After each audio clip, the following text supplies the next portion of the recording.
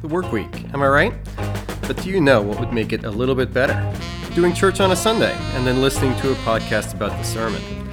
Welcome to the Post-Sunday Blues, a preaching post-mortem, a production of Liberty Church Collingswood. Each week we'll spend some time unpacking Sunday's sermonics, and we hope that you'll be able to connect a little deeper with the message and the messenger. It's a win if we can make your work week a little less blue. House lights down.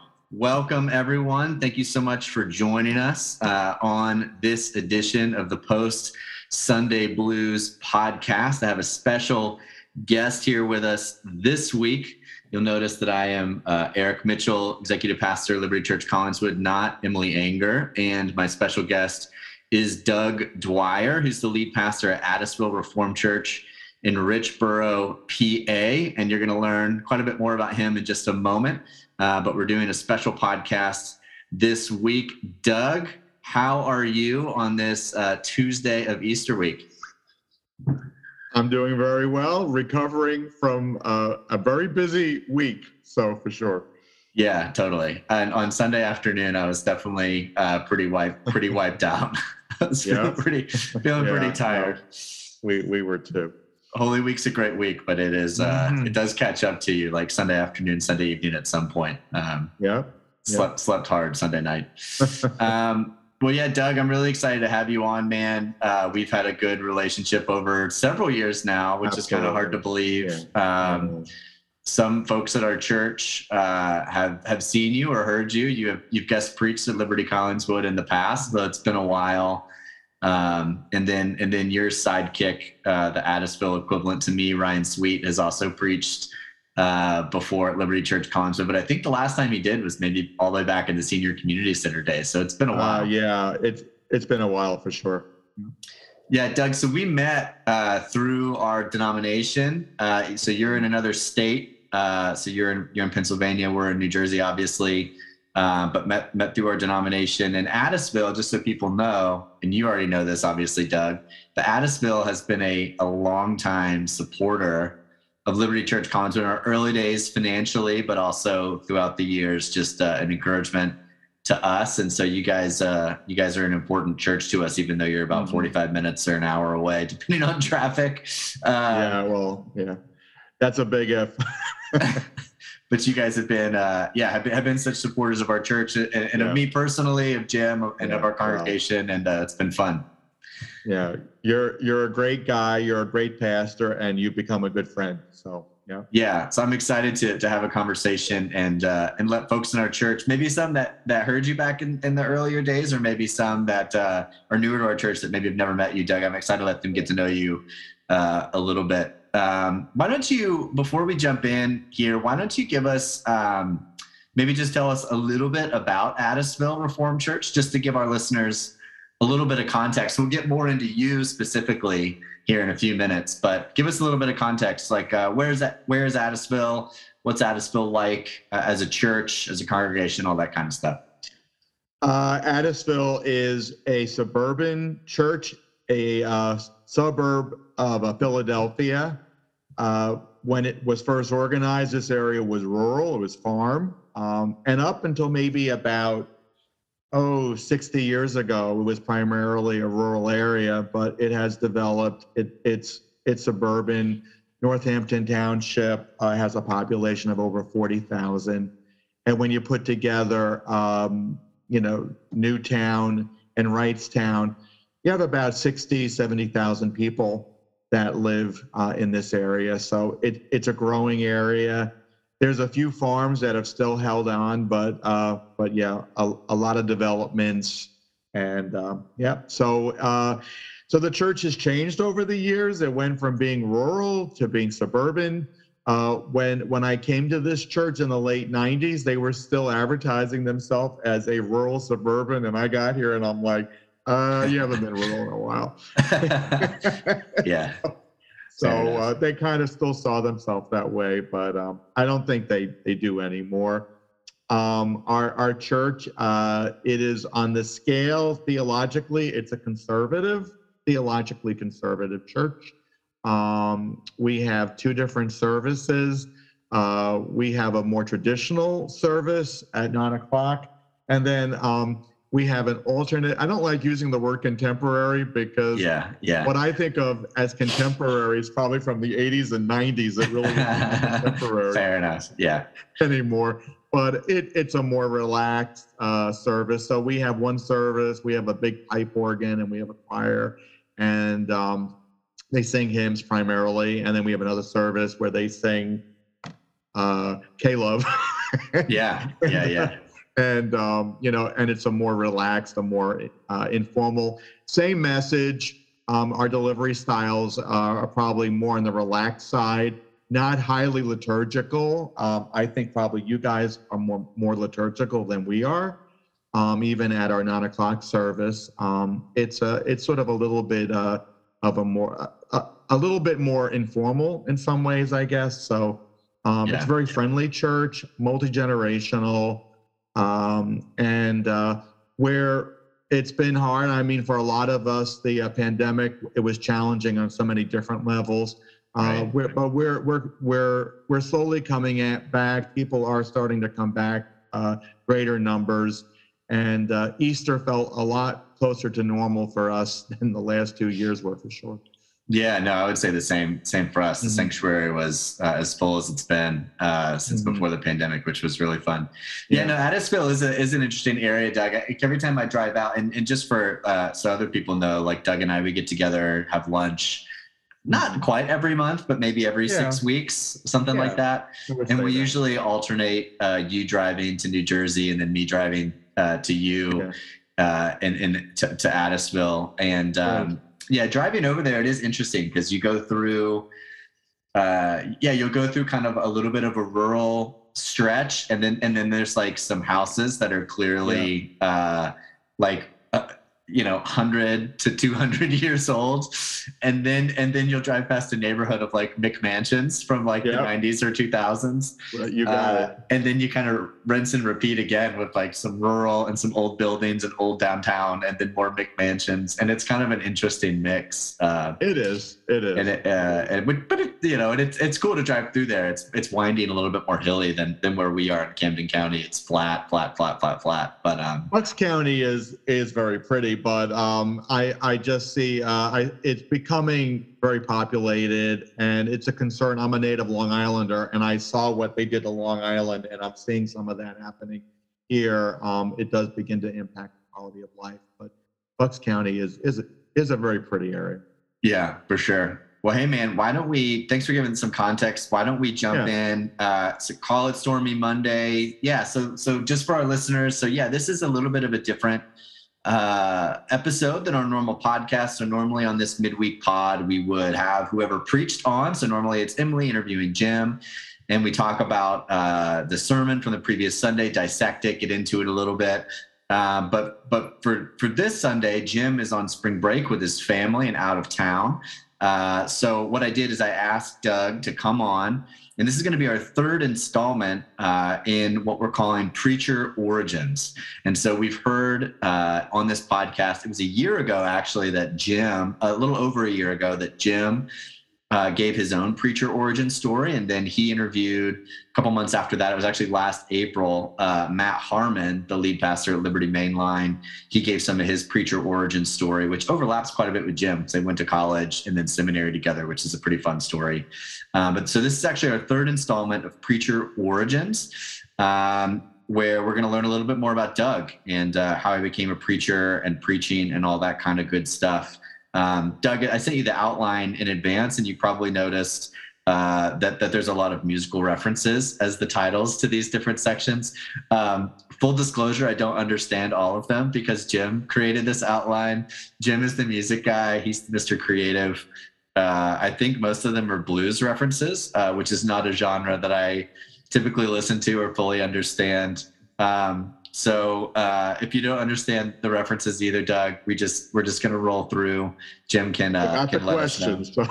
There's questions in parentheses, so we can figure it out. But before we start, though, Doug, what's your favorite genre of music? Do you have a favorite genre that you listen to?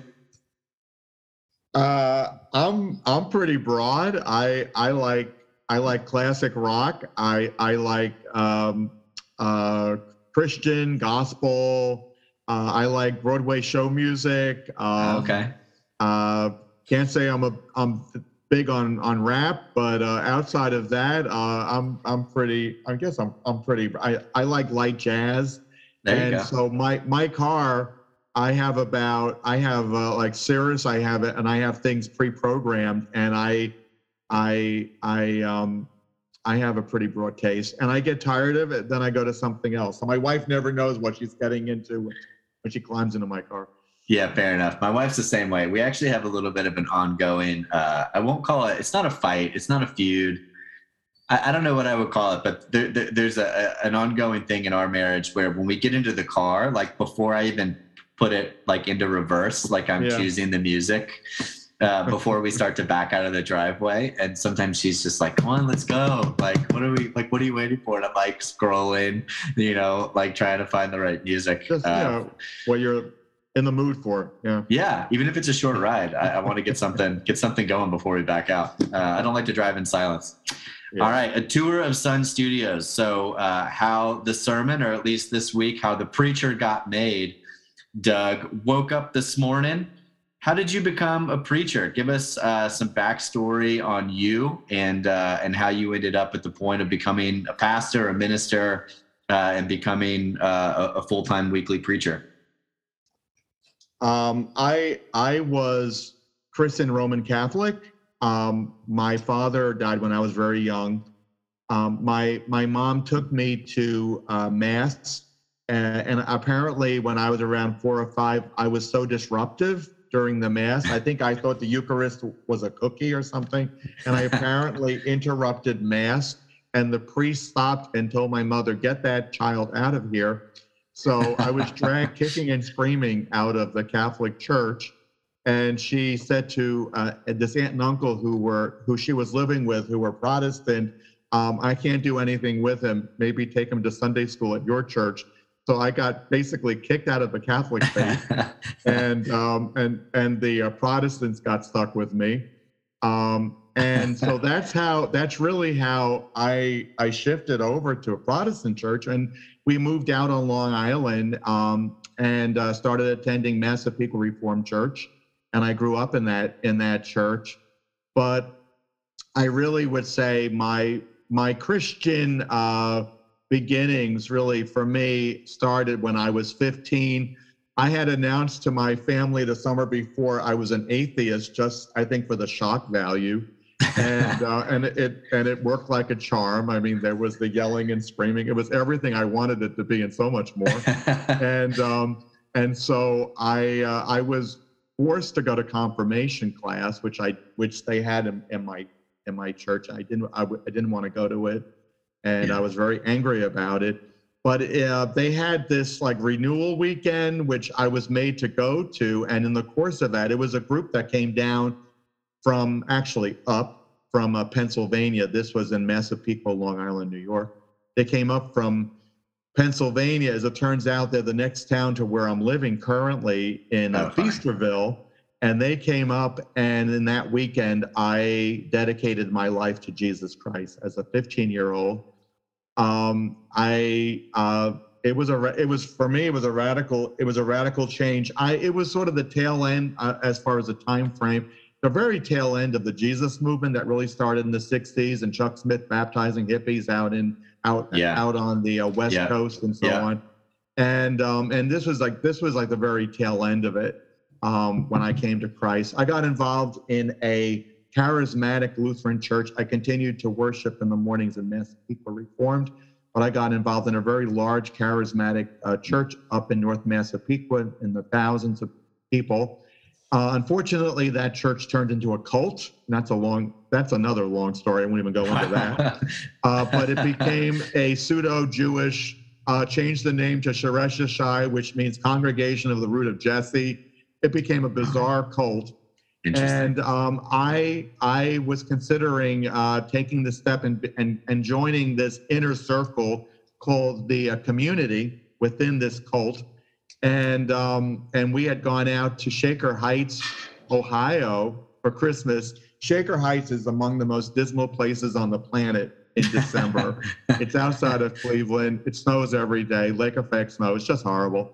And so we were out there. I had to walk our German Shepherd, and it was funny because I had an unease. I had an unsettlement in me. I was like 18, but something was said. I wasn't totally comfortable about joining this inner circle in this sect, even though I was pretty convinced that it was the right thing, but there was still like an undercurrent. And I remember I was standing in an alley in Shaker Heights with our German Shepherd, trying to get her to answer nature's call. And it was freezing. It was so cold. I wanted to go inside. We were staying in a 3-story walk up, and I just wanted to get back inside. But I was praying, like, Lord, what should I do? Should I join this? Not? And, Eric, there's been just a few times in my life where I heard God's voice and it was audible. And that was one of those times. I heard the word leave. That's all I heard, leave. And I knew what I must do. When I got home, when we got back in January, we were there for like a week and a half. When I got home, I called up, I canceled the whole process. That church practiced shunning. So all my friendships, my entire social fabric evaporated overnight. Yeah. And one or two people stayed in touch with me, but everybody else dropped me.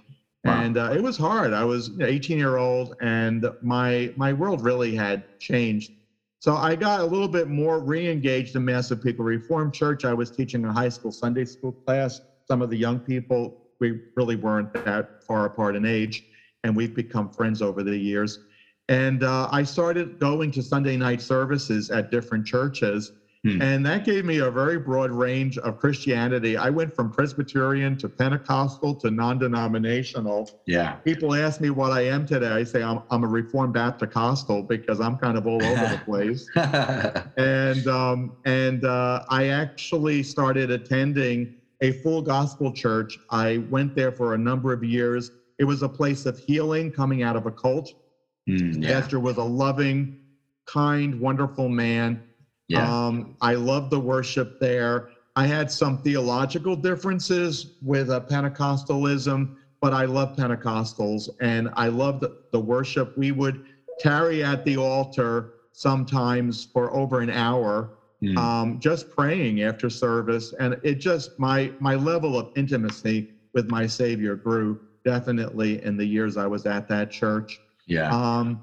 And at the same time, I was still engaged in Massive People. I became a deacon in the church. I was pretty involved there. And so what happened, we had a new pastor that came to the church, David Detmers, and he asked me out for lunch. At this point now, I was probably maybe 23, somewhere in that age. And he asked me out for lunch. I had no idea what he wanted to talk about. And he said in the middle, somewhere between the entree and the dessert, he said, I really feel God is calling you to the ministry. I felt that for a very long time. I sensed God is speaking to me about this, and I was not interested. I had no desire to be a pastor. And I said to him, well, if God wants me to be a pastor, then he needs to be speaking to me about it and not you. And I was very resistant. And Eric, I have to say, that began about a 2.5-year process. God has been called the Hound of Heaven, and he can be very annoying when he wants you to do something. And I struggled for 2.5 years. I did not want to be a pastor. I did not want to go into the ministry. I had a full-time job. I was moving into management where I was working. I was very happy. But it came to a head. I was starting to have trouble sleeping at night. I was waking up at 3 a.m. praying. And I was like, God, you are so annoying. I don't want to do this. I don't want to be a pastor. And finally, I had gotten a big promotion at work, and Jane had taken me out for dinner. It was a week to the day later. I said, we need to go out again for dinner. We were engaged. And I said, I need to talk to you about something.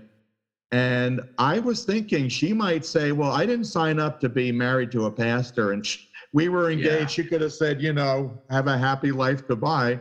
Yeah. So I didn't know really what I was going to expect. And over dinner, I said, the Lord has been speaking to me and hounding me about going into the ministry. And I have to be where he wants me to be. I don't think I have the gifts for this. I don't know why he's calling me to this, but I will do it. And so she started quoting from Ruth, whether thou, chapter 1, whether thou goest, I will go. And she said, I have news for you. I've known from the first time we went out that God was calling you to the ministry. And I was waiting for you to get the message yourself.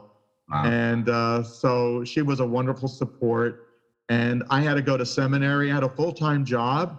We were starting a family. We got married, obviously. And then I was going to seminary, and we had a house and starting a family. It was hard. And I went to evening. They had it was called ETEP, Evening Theological Education Program, out of New Brunswick Theological Seminary, and they had classes in St. John's University, which is actually a Catholic university on Long Island. So I went there probably 2/3 time. That's about what I could handle and work full time.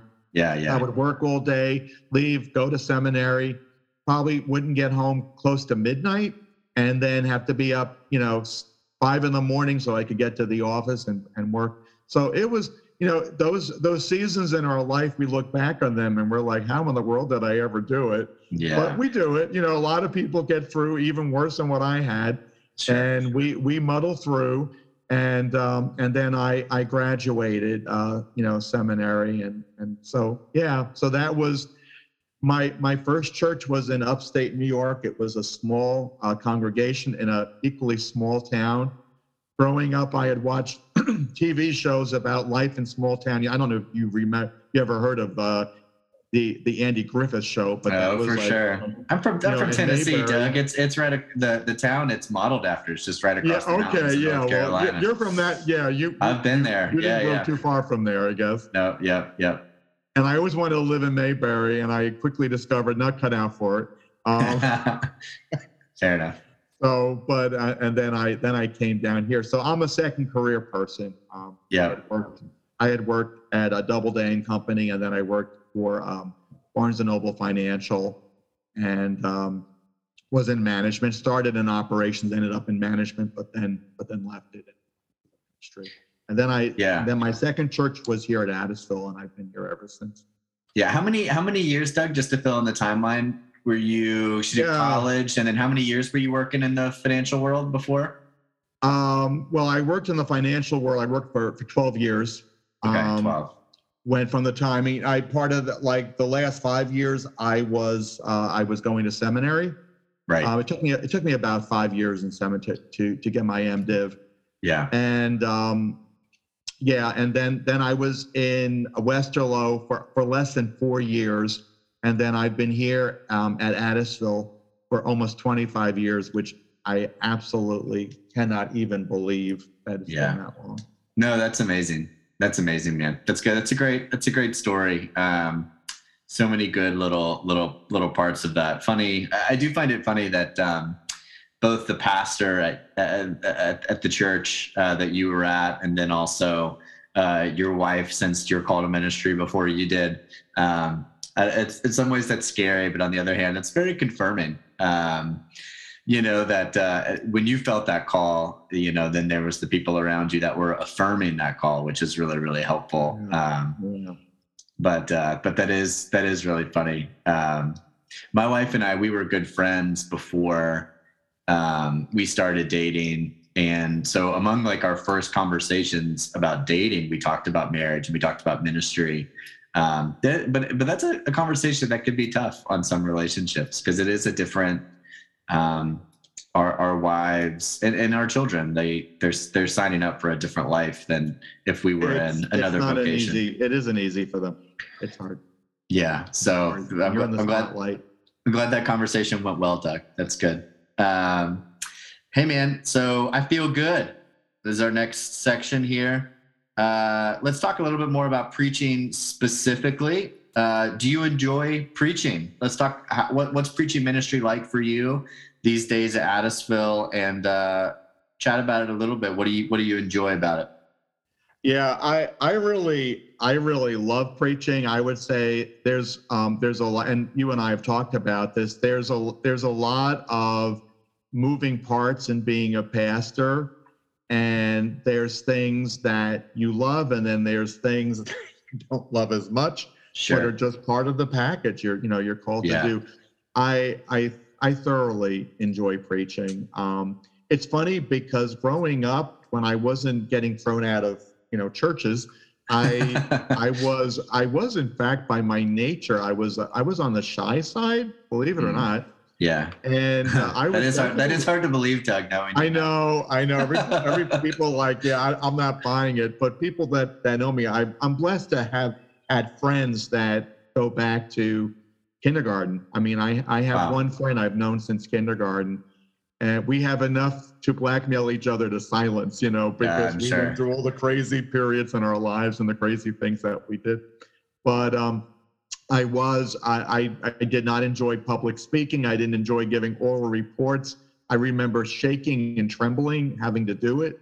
And it wasn't until I got into high school and I took a drama class because I needed a filler class. So that was open, and I did a drama class, and I remember doing like a part from a play, or I forget what it was exactly, and everybody clapped for me and said, oh, wow, you're really good. And that was the first time anybody ever told me I was a good public speaker. And so that kind of opened my thinking maybe to like public speaking. Not that I did a lot of it, but I guess just then going into ministry, just fell in love with preaching on just so many different levels. And when you preach a sermon and somebody says, the Lord really spoke to me, that in some ways it doesn't get too much better than that. You feel I'm a leaky vessel. I mean, I'm an imperfect person, but when God has spoken through you to somebody, that the Holy Spirit touched them, and you were like the tool in the Lord's hand, that's a sweet spot. And so that's a blessing. Yeah, for sure. I think it's Warren Wiersbe in his book, like on being a servant of God, he uses the illustration of being a conduit. And that's always stuck with me, like being a conduit of God's word, being a conduit of grace. Great visual. Yeah. And it's, because it's like the message, it goes through us, but it's, we're a tool in the Redeemer's hands. It's really him. What do you enjoy specifically about preaching, Doug? Is it the delivery? Is it the prep? Or what more minute details do you enjoy specifically about it? I would say the whole process for the most part. I enjoy studying and digging into passages. I'm also, I'm part Irish. Irish love to spin a yarn. So my sermons have storytelling elements to it, a little bit of humor if it's appropriate, and then getting back into how the original audience would have heard what was being said in Scripture, because we have to cut through the fact that our culture is far removed from that world, and things that would have been instantly understandable to people are like, what does that mean? And so it's a joy in trying to explain some of that and seeing people get that. Is that what that meant? That's very enjoyable to me. So I love the whole process, and I enjoy it. I don't follow, I think a lot of people, maybe you do, I don't really follow the lectionary. I'm not a lectionary person. Once in a while, sometimes maybe during like Advent, I might do some of it, but for the most part, I don't. I sometimes preach whole books. So over the past couple of years, I did Genesis. That took me months to get through that. And we did Ruth and Esther, and I've done all 4 Gospels, preached through them. I did Romans a few years ago, preached through the book of Romans. So I'll do whole book, and then I'll do some topical. too. I'll kind of throw in some topical, maybe a 4 or 5 week on a particular topic and see what the scriptures do. So I do a variety of different approaches. Yeah. Yeah, we're similar in that way. Yeah, we've never really used the lectionary. I don't know if I've ever referenced it. I'm sure Jim has on occasion, like you said, maybe in some of those more higher like liturgical calendar seasons, Advent, Lent.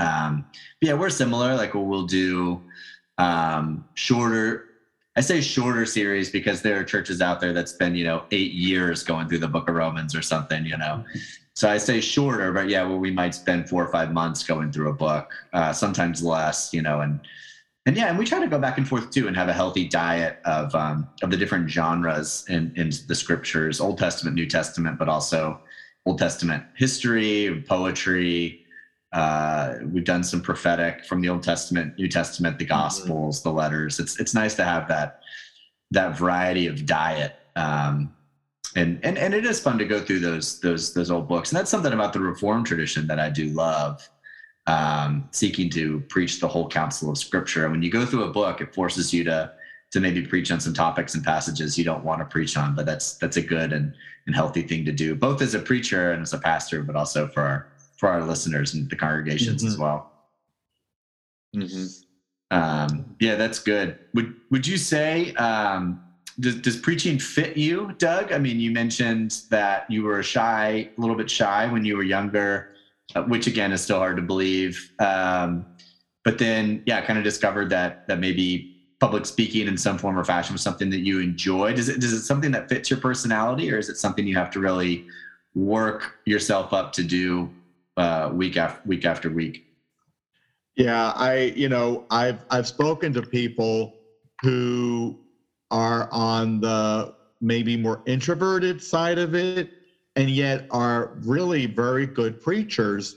The difference is that an introvert who preaches, when the sermon's over, when they go home, they are physically wiped. It takes a lot out of them. Yeah.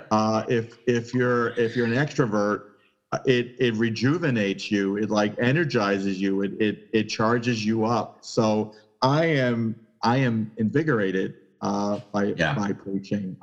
That doesn't mean, as I've gotten older, I don't go home and take a nap in the afternoon on Sundays. I mean, sometimes I'm just physically just a little tired. I was up early, but it does. It definitely energizes me. So I guess I've known people that were excellent preachers, and they, by their nature, they're very introverted people, and yet they were powerful preachers. But it did take a lot out of them, and for me, it has the exact opposite. Yeah, that's cool. Yeah, that makes me think of the teaching pastor at my old church. It was an introvert, and he would say that, and it was a large church, and there was kind of like a back room, kind of green room sort of deal, where like the music team or the preaching pastor would kind of hang out. There was 3 services on Sunday, so they would kind of hang out back there during the first part of the service or whatever, and but to walk from the green room to the main offices, you had to walk through like the main lobby.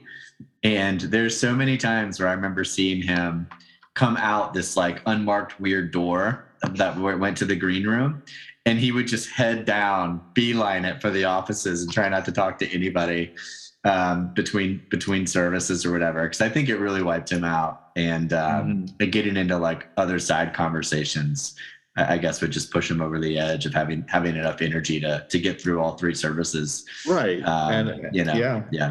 Yeah. I can understand that, but that is not a problem that I. That's good. I am the opposite. Sometimes my wife is like, it's time to turn out the lights and go home, honey. So I have the opposite sometimes. Yeah. Maybe you just need to add more services, Doug, and see what your max is. Tell me, maybe this is a little off script. Tell me about preaching two services, Doug. So we at Liberty Collins would only have one. I actually have, way back in my early days, maybe we'll do a Preacher Origin for me one of these days. Did some preaching where I would preach multiple services back to back. But most of my preaching life has been with one. And for Jim, I don't know if he's ever preached multiple services on a Sunday morning. Maybe he has. He can correct me. if he has, but I know at his different church contexts that he's been in as a full-time pastor, it's always been one service. Tell me a little bit about that dynamic of you've got your early service, your later service, but it's the same sermon. What's that like? Do you find yourself tweaking the sermon between, or do you just go with it? Give me a little bit of some thoughts about doing two services on a Sunday. Yeah, that's a really interesting question. It can be sometimes you can give 100%, and you preach 100%, and then you think, oh man, I have to do this again. Yeah, and it can be different. It's interesting because the dynamics in the congregation is different too. Yeah, the 9 o'clock is a lot of older folks that are very comfortable in church, and ironically, if you're preaching, they are very demonstrative in their expression. As far as if you tell a funny story, they laugh hard. If you say something that's shocking, people will go, "Oh," like that, and like you're actually getting a response. Which, if you're a speaker, you kind of are eating that up because people are responding. You feel like they're really tracking with you, and the second service, even though it's more informal, it seems to have more people that are maybe less comfortable in the church setting. They're not as at ease. They tend to be a little on the quieter side. They're processing information differently. Yeah. And so you don't always have, that's always shocking to people because they would think it would be the opposite, that the more formal service would be. But it's really, I don't know if that's how it is in other churches, but at Addisville, it's almost the opposite. And the second the 10:30 folk tend to be not as demonstrative. They're a little bit quiet, and I think because it has a higher percentage of people that are seeking and searching and less comfortable in the church environment. It's not natural to them. I mean, I grew up in the church, so I'm very comfortable. Then you have someone that grew up in maybe a non-religious household, or they came from a different faith, and the church is foreign to them. The things that we do that we think are so that are so normal seem odd and peculiar, and so it's different. So the level of energy sometimes can be different, and definitely. Sometimes you'll go off on some little tangent at the one service that you didn't go up in the other, or something happens, or someone says something in between services that really resonated, and then you kind of elaborate. So there definitely can be differences between the two. Yeah. No, I think that's fun. Again, in my limited experience doing that, those comments sometimes between the services could be really helpful to sharpen that second giving of the message, where you could maybe elaborate on a point or say it a little bit of a different way. And I've heard preachers too. I try to listen to preachers in my own personal time. I don't do it super frequently, but maybe once a week, probably not quite as often. But where they'll say, hey, like after the last service, and they'll actually quote like somebody that they have a conversation with between services. And sometimes it's really insightful and really, really helpful. So that is kind of a neat aspect of the service thing. It is. It definitely is. Yeah.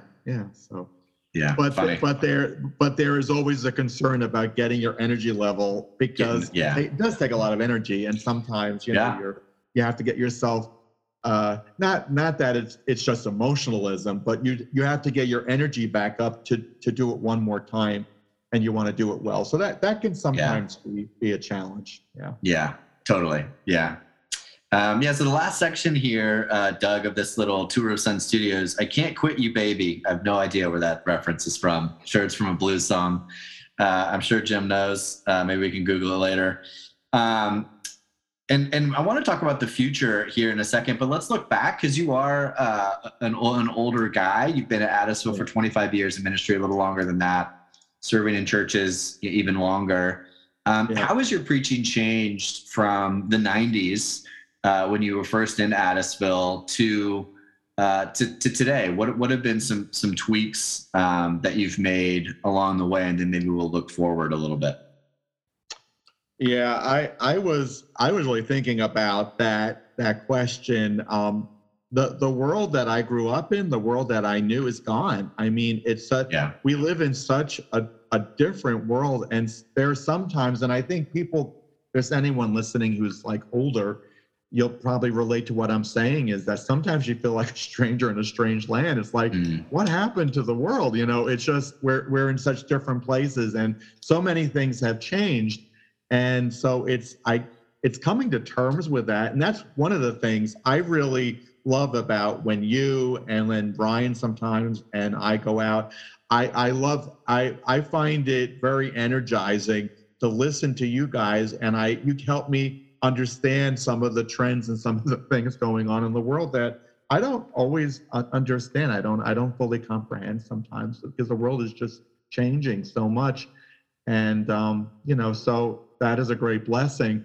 I mean, I remember now, I think the one time we were talking, and you can remember when there really wasn't social media platforms, maybe when you were like younger, they didn't exist. I mean, that stuff really didn't take off until maybe late 90s, early 2000s. They started coming out with different platforms. Before that, it was email. Well, I remember when there was no internet, or at least not one that we knew. I mean, they traced the internet to back to the 60s or something. But the internet that we know really didn't take off until the mid 90s. Yeah. So I remember when saying I'm surfing the net was like a cool thing to say. And, I remember a time when people didn't have computers in their homes. I remember my mom taking me to the New York World's Fair, and that was like science fiction stuff in the future. And so, so the world has changed. For me, I think for us older folks, it can be challenging keeping up with the technology, with all the changes, with new social media platforms that are, introduced, and the old ones then become passé, and it's so hard. I'm so grateful for younger members in our church that are really on top of that, because I know how important it is. I know it's vital. I know you have to have it out there. But in some cases, some of it, I don't understand some of it. Sure. And then what really has changed is the whole services. We had talked about streaming for, years. Well, the pandemic kickstarted it. The week after the pandemic shut everything down, we were on, it was through someone's iPhone, but we got our services streaming. And I'm always being told by the AV people that when I'm preaching, I should look at the camera as well, because there's people that are watching. And I've noticed over the past couple of years, I think it's subconscious. I have slightly modified my preaching because of the streaming. I talk a little slower than I used to, and I didn't even realize I was doing it. I just started adapting to the technology and the screens and that we have in our church now, and it has changed so much from when I first started preaching. Now your preaching style changes anyway, because when you first get out of seminary, I mean, then the years go by, and hopefully we do grow and develop and stuff. But the world has changed so much that it's hard to sometimes keep up with it, and the technology can be overwhelming sometimes. Yeah. Maybe what about I think the technology is a big part of that, and it's funny. I mean, I'm glad that you feel like Ryan and I can be helpful with some of that technology stuff. Like I turned 35 this year, and I'm starting to feel like a grumpy old man, because I look out my window and I see the middle schoolers or high schoolers like walking down the street from the pizza place, and they're like doing TikTok dances in the middle of the road, and I'm like, get out of the road, kids, there's cars, And I'm like, I don't know what they're doing. Like, I don't understand TikTok. I don't get any of that. So I'm not. You can start to relate to some of it anyway. Oh boy, I'm not too far behind you in some ways, Doug. Because I didn't get my first cell phone until high school, and it was just a flip phone that all it did was talk, and right. It was really just so my mom knew where I was, when I started driving.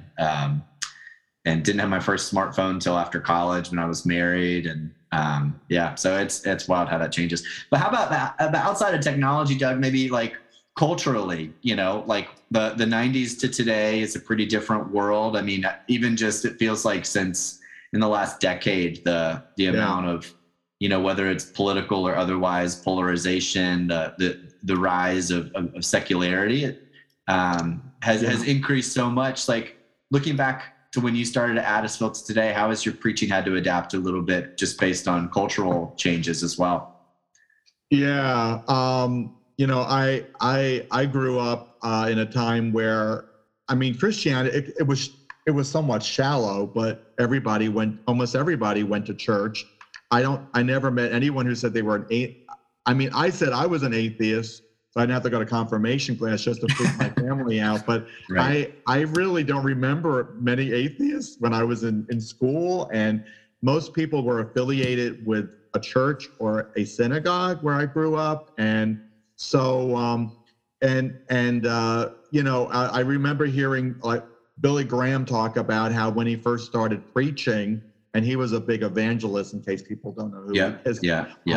He used to preach, and he would say that the Bible says, well, back, in the 50s and the 60s, even if people weren't living by it, the Bible had a certain authoritative quality to it. Yeah. You could say that. People, by the time you hit the 90s even, people are like, well, there's a lot of different books. Who cares what the Bible says? So people's attitudes, the rapid secularization, the decline of church attendance that we've seen, that has really kind of taken off since probably the middle of the early 2000s, like the first decade. From now, we've seen in the last 15 years a decline in the religiosity, if you want to say, of Americans. We're kind of following the trends that were taking place earlier in Canada and in Europe. Well, we're seeing that starting to really happen here. So you have more and more people that are not coming to church. You have Sunday morning sports, which has become more prevalent and makes it challenging. So people have to make choices for their children. And so there's just a lot of trends that are going on. And then people's moral views have really changed a lot. And so there's a lot of things going on that have definitely impacted. And then I don't want to say people's attention span isn't as long. I don't want to say it quite like that, but I think people are just used to information coming in a certain package, and to sit and listen and passively to somebody talk for like a half an hour can be a stretch for a lot of people. So that can be a challenge, and you have to think of ways to keep people engaged and tracking in what you're saying, where years ago maybe that was less of an issue. So it's a lot of things have changed. Yeah, for sure. I think in one of Tim Keller's books, I don't remember if it's in his preaching book or Center Church or somewhere else, but I remember reading where he talks about, the transience of New York City. And obviously us living in the Philadelphia metro region is not quite like Manhattan. But I know for us, like we're in a more transient area than I grew up in. And I think just culturally, we're in a more transient culture than we used to be. And I remember him talking about how he feels like he needs to preach like a full diet of scripture, like within, I think it was a 2-year cycle, because so much of their church would turn over every couple of years. That is very, and I think back to, even when I was a kid or further back, that preachers had people for decades or maybe even for their whole life, where they could preach the slow and steady diet of, whether it's the genres or hit on different theological topics. And now it's so quick that people turn over. You don't have as long to try to get through some of those topics and things, which is kind of interesting. Yeah, there's a lot of truth in that. I would say like our area has a little bit less turnover in that our area is the place that people aspire to end up in because it's an upper class area. So people tend to stay in the area for a while. Yeah. Cool. Well, hey man, thanks for looking back a little bit. Hey, let's look ahead for just a minute, and then I know we're running low on time. We'll wrap up. But what challenges do you see ahead, Doug? We just talked about some of the changes and things over these last 20 years and some broad strokes, but what do you see ahead over the next few years in your preaching? What challenges or things are you thinking about coming up? I think about how to engage younger families and children. Yeah. That's a concern because younger families, they have a lot of moving parts in their life.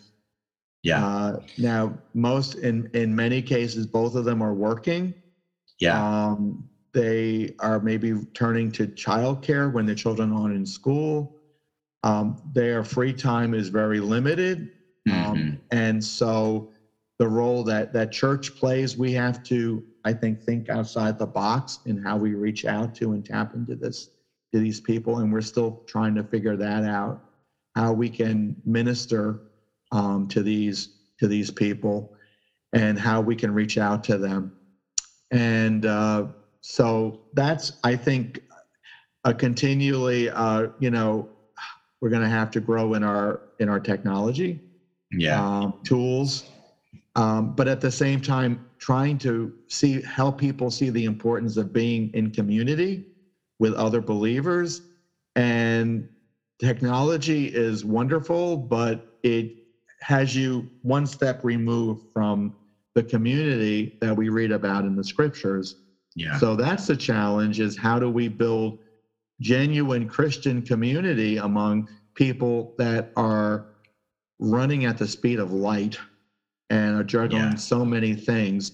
How do we do that? That weighs heavy on me, and that has me sometimes up in the middle of the night praying because I don't have all the answers in how to do that, but it weighs heavy on my heart. Yeah. No, that's good. Yeah. And Jim and I have talked about both of those things, that going back to that first thing with preaching and communicating to like younger families, like, again, I think pandemic, a lot of people have said that pandemic was, it didn't necessarily create any new problems, but it just like expedited a lot of problems. It pushed a lot of things.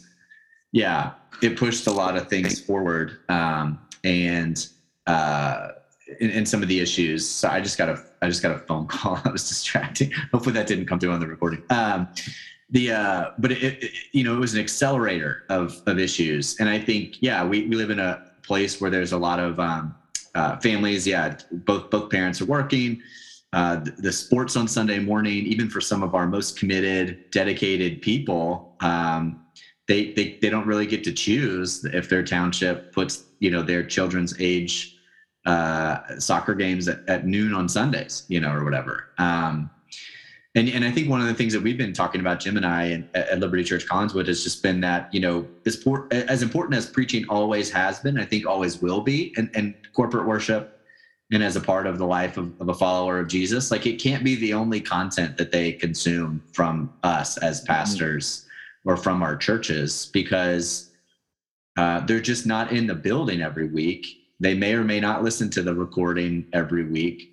But because of technology, because of how easy it is to access information and communication from other sources, good and bad, we have to get more content, more communication, more Bible out there into people's hands. And that's a challenge, because that takes time to, a podcast like this or blogs or other things. They take time to produce and create. But I think they're really important, because otherwise, if you don't do those things, then a family that comes to your church, they might hear a sermon from the Bible once a week, and then they're getting that 1 hour, but maybe before they hear the next sermon, they've consumed 40, 50, 60 hours of other content, podcasts and books and Audible and that kind of stuff. And so, I think that's a challenge going forward that you mentioned, that I feel as well, that how can we continue to communicate the truths of God's word in some creative ways that aren't just behind the pulpit on Sunday morning, for people. Yeah. Which is something the church should have been doing all along, really.